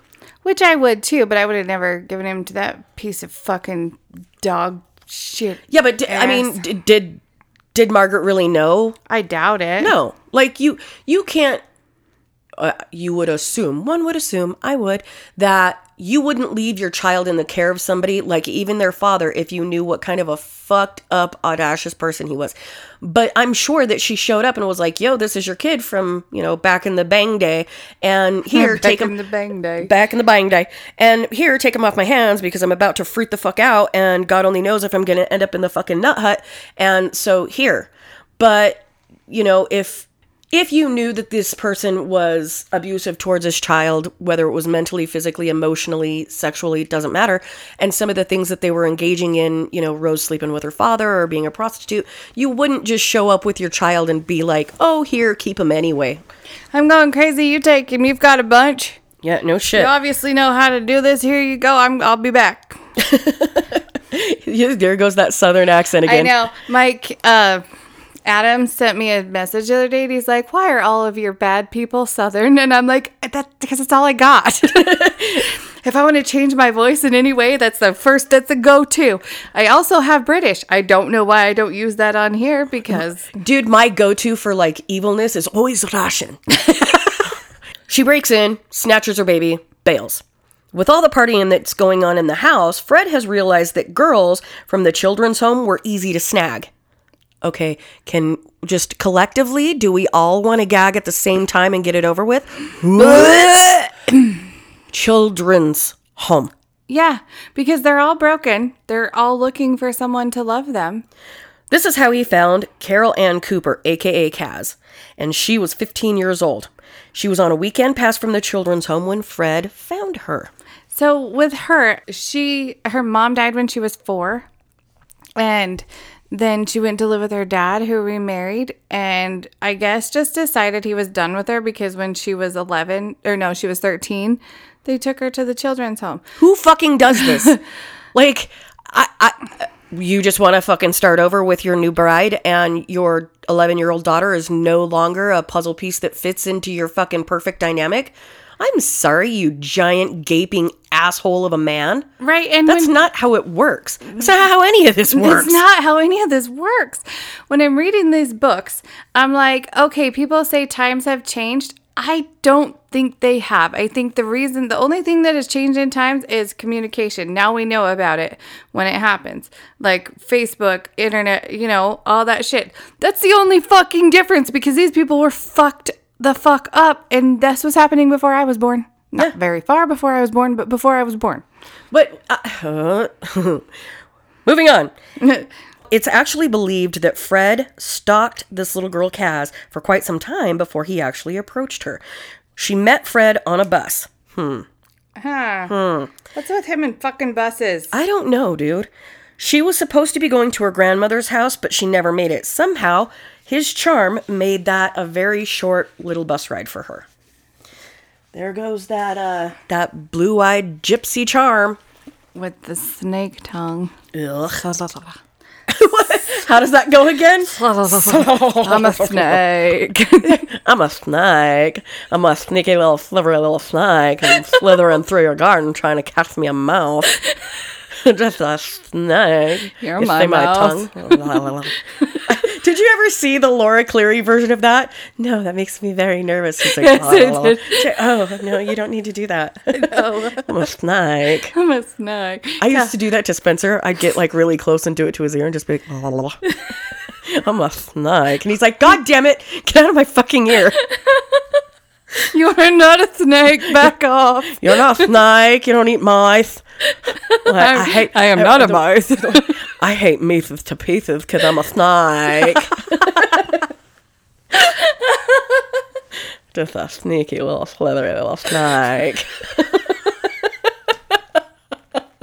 My cheeks hurt. I'm not even making noises. I'm laughing so hard. All right. Get it together. We got to finish this. Kaz was so starved for love and affection that she would literally cling on to anyone who would give her that. His story was that they banged out behind an old pub. Right. And he told her to get dressed so that they could go back into the light, and she wanted to bang again, so he agreed. Dude, this guy must have had a recovery time of like That's what 30 I'm seconds. saying. He can just like bam, bam, bam. Squirt, squirt, squirt. Literally. Oh, okay, all right. Angels. I just... I just thought oh my God. I can't keep this to myself. I just thought of what Fred West's O-face might look like. I can't with this shit. I had to share that with everybody. If I'm living in this hell, you've got to too. Oh. Gross. No, Fred, no! Was it the... Oh. Yes. I'm gonna video that. Oh. Just that stupid mouthful of fucking teeth like he's been chewing on rocks his whole life. Like on, what's your number? The puppet guy. Yeah. I can't even think of what his name is. like- Andy Samberg. Yeah. But he was like, Jesus. So they bang again, and she said, but this is going to cost you more. And he was like, what the fuck? And she said if he didn't pay, she was going to scream rape. So he hit her straight over without even thinking about it. I don't know what hit her straight over means. Like but cold cocked her, just like, bat. That's what I figured. Later, he blamed Rose for this entire situation. This is where he took her body to the house, cut it up in little pieces like he does, because, he enjoys that sort of shit, dug a hole, and buried her in the fucking cellar. Blames Rose. Everything is Rosa's fault later. Like everything. All of it. everything. Saying he took her home that night and he didn't know how. She got into his house, but she was there the next day. He said Rose always had chicks there. Wasn't me. It was Rose. Yeah. She went out. She got her. Well, yeah, he says he banged her, but then he left her, and then Rose had her back in the next day or some shit. Yep. Like, what? Yeah. Okay. No. That's not how this works, Fred. You're so stupid you cannot even come up with a decent story. Or stick with one. Write it down. Read it once a day. He needs a fucking journal so Yeah. he can be like, with like tabs. Like Yeah. this person, what lie did I tell? Yeah. This is who I told this. Okay, who did I tell what to? Yes. More than likely, she died just as Linda had, upside down, being tortured, raped, until she died. she had the same missing bones as the other girls. And it was believed that she was still alive when she was actually beheaded so that they could drain her of, they could exsanguinate the bote. And I think that I forgot to put in there that Linda's bones were missing too, like the same hands and feet, the 40 bones or what the fuck ever. Yeah, the way that, like, the way that they were actually dismembered, and there were shitsies missing. Yeesh. When detectives showed Rose her picture 20 years later, she began to cry. Almost maybe like she was there and she did know and she remembered. I don't get that. Like, could Rose just turn on the waterworks? Because I don't know. Or that bitch didn't have feelings. Or was it, you know, she remembered the murder of the girl who just wanted, like, she just wanted to have love and affection. And, you know, she wanted that attention that she never got before. And I'm assuming, well, I am assuming, but I know for certain that a little girl that's 15 years old whose dad fucking threw her away like an empty milk jug, and she finds this much older man that's paying attention to her fucking daddy issues are some real shit. Mm-hmm. And I know many people have them, including me, up until the last, like, few years. I did have daddy issues. Like, I had trust issues. I didn't, like, I don't know. Anyway, the point being, it would have been really easy for her to fucking sack her just based on that merit alone. So, Fred and Rose, with their sex obsession getting out of control, their son, Stephen, later explained it like this. Dad saw sex in everything. You could never get away from sex. If he went for a walk in the park with the dogs, he would see people at it on park benches, even though none of us could ever see anything. He would say that girls had run out at him waving their knickers in the air, or that they'd begged him to make love to him on the side of the road. He was obsessed with sex. Dad was never discreet. Mom never wore underwear. And the first thing that he did when he came home was to stick his dirty hand up her skirt and smell it. Our parents didn't care. They didn't give a damn. It was like making a cup of tea for them. Can you imagine Rose's nasty, worn-out snatch with no undies, and he's just going to jam a dirty hand up that thing when he gets home from work? And then smell it in front of his children. Oh, Rose. What is that? It's her underwear. What is that intoxicating smell? Cat Rose. piss. Smell. There's so many things going Soupy through my clam head juice. right now. Yep. You want to smell Rose's snatch? That smells on my fingers all day. Scallops that have turned weeks ago. I don't know. Fuck. Fred was very open about all of the sex, but as his daughter May would later say, he was never happy. Nothing Rose did was right. He said he was happy with her, you know, being a prostitute as long as she didn't enjoy it. That's so she could go and she could be a prostitute, but you're not allowed to enjoy having sex with these other people. However, he was okay with having other dudes in the house that she was allowed to sleep with, and it was okay for her to enjoy sex with them. But she liked all of it. Yeah, and he loved that she liked sex as much as he did. Well, and if he thought she was enjoying it, he would go upstairs and punch her. Yeah. So if you're on the clock and you're being paid, you're not allowed to enjoy work. Don't even make it seem like that you like it, because I'm going to barge in and I'm going to punch you in the fucking mouth. Which is really weird, because before he wanted her to be very loud, like be very vocal. Right. And he would watch and shit. So where was the turning point that he no longer cared for that kind of thing? I was wondering that very thing. Very odd. So like what? Did she have to be fake loud and fake noisy so that he could get off? Or I don't know. Or did it change at some certain point? Like when May got older, that he didn't want her to enjoy it. I don't know. But they used Anna Marie as a guinea pig for all their weird, crazy sex shit. They would tie her up in different ways to see which was like the most painful. And once they got her tied up, Rose would put objects in her. Yeah, like object rape her. 8-year-old, well, she's 9 now. She's 9 now. Object rape her and encourage Fred to rape her. I don't like it. No, nobody does.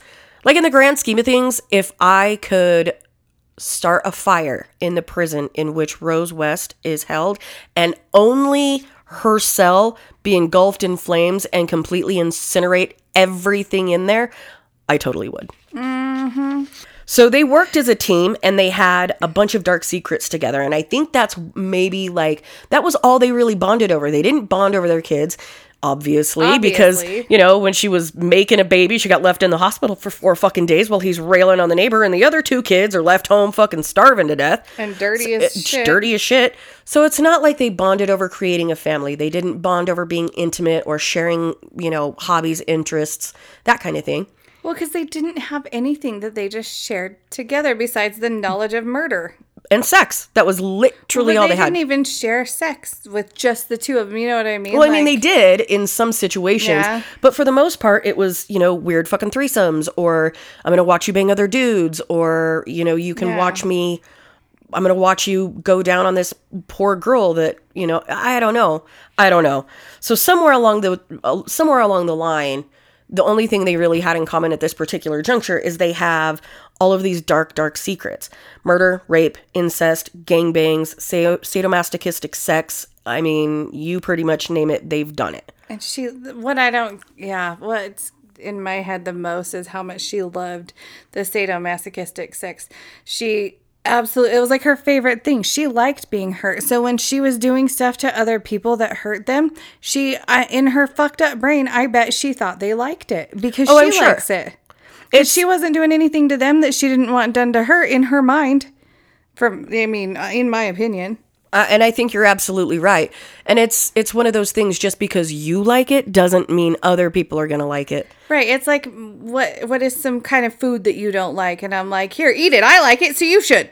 Yeah, that's like me coming to your house and being like, here's a bag full of avocados. I know you don't like them, but you're going to eat them all. And you're going to like it because I'm going to shove them all down your fucking throat because that's how I like to eat mine.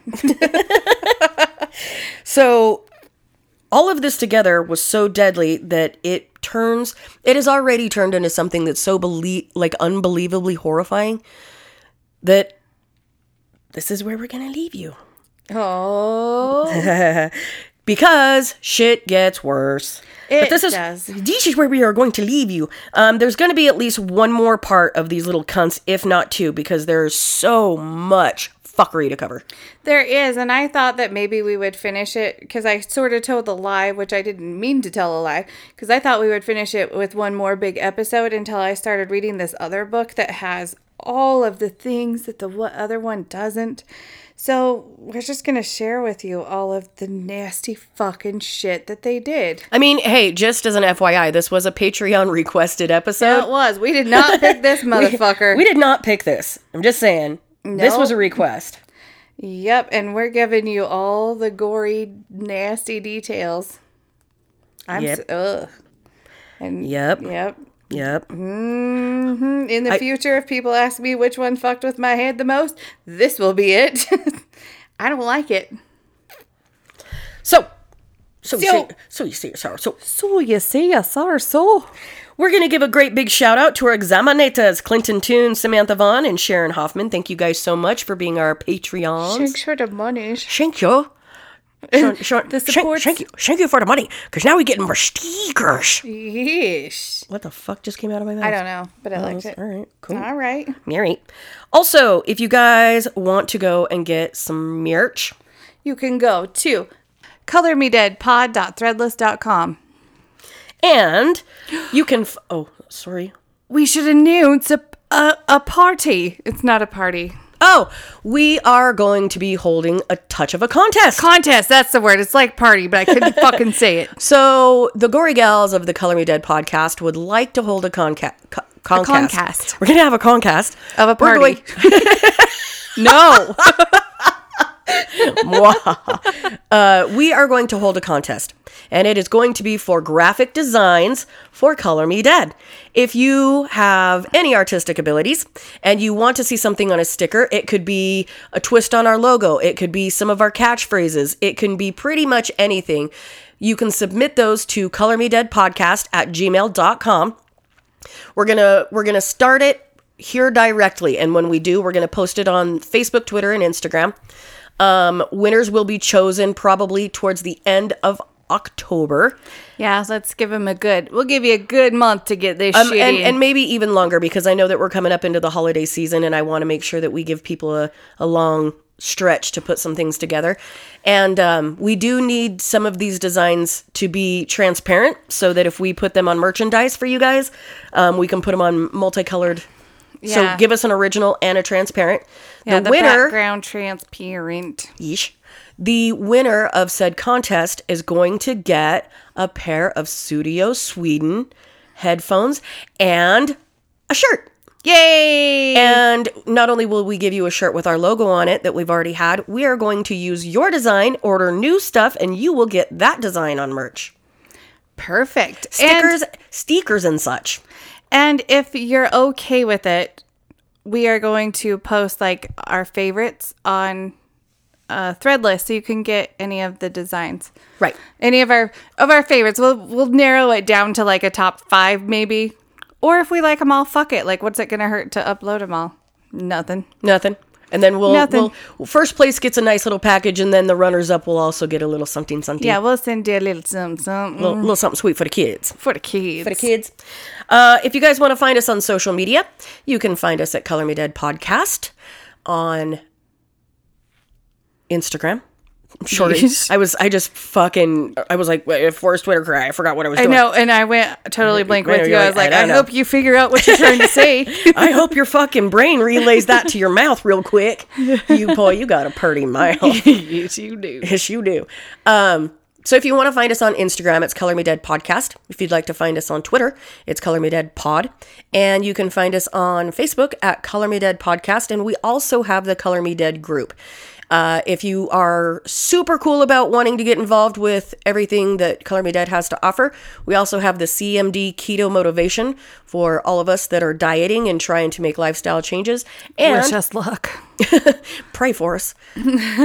Pray for us. The carbs are about to go out of my life. I know. I was like, if I suddenly snap at anybody and call you a cunt licker, I apologize in advance because I'm about to take the sugar back out of my diet. It's because I was hangry. I'm sorry, I was hungry. So we also have Color Me Still Here, which is a fan-created Color Me Dead page for survivors of domestic and relationship abuse, both mental, emotional. Anything, any kind of support from any kind of relationship that may have been harmful or whatever. Because if you're a new listener and you're starting to tune in now, we are big domestic violence advocates and survivor advocates, and we've held meet and greets and we've taken donations from a lot of people. And just so you guys know, we did raise just a little over $375 that was made in a donation, and then anything that was left over, like the hats and little kid boots and stuff like that, we actually donated that straight to the women's shelter. You know, like we said, maybe we'll do that again in the future, but I think what would be fun in the future is just like have everybody make like bug out bags or toiletry bags and go donate them like locally in the name of Color Me Dead or Color Me Still Here. We also have our Color Me Dead book club. Yes. So maybe don't sexually molest, rape, and torture your children. And stay out of chalk lines. Goodbye.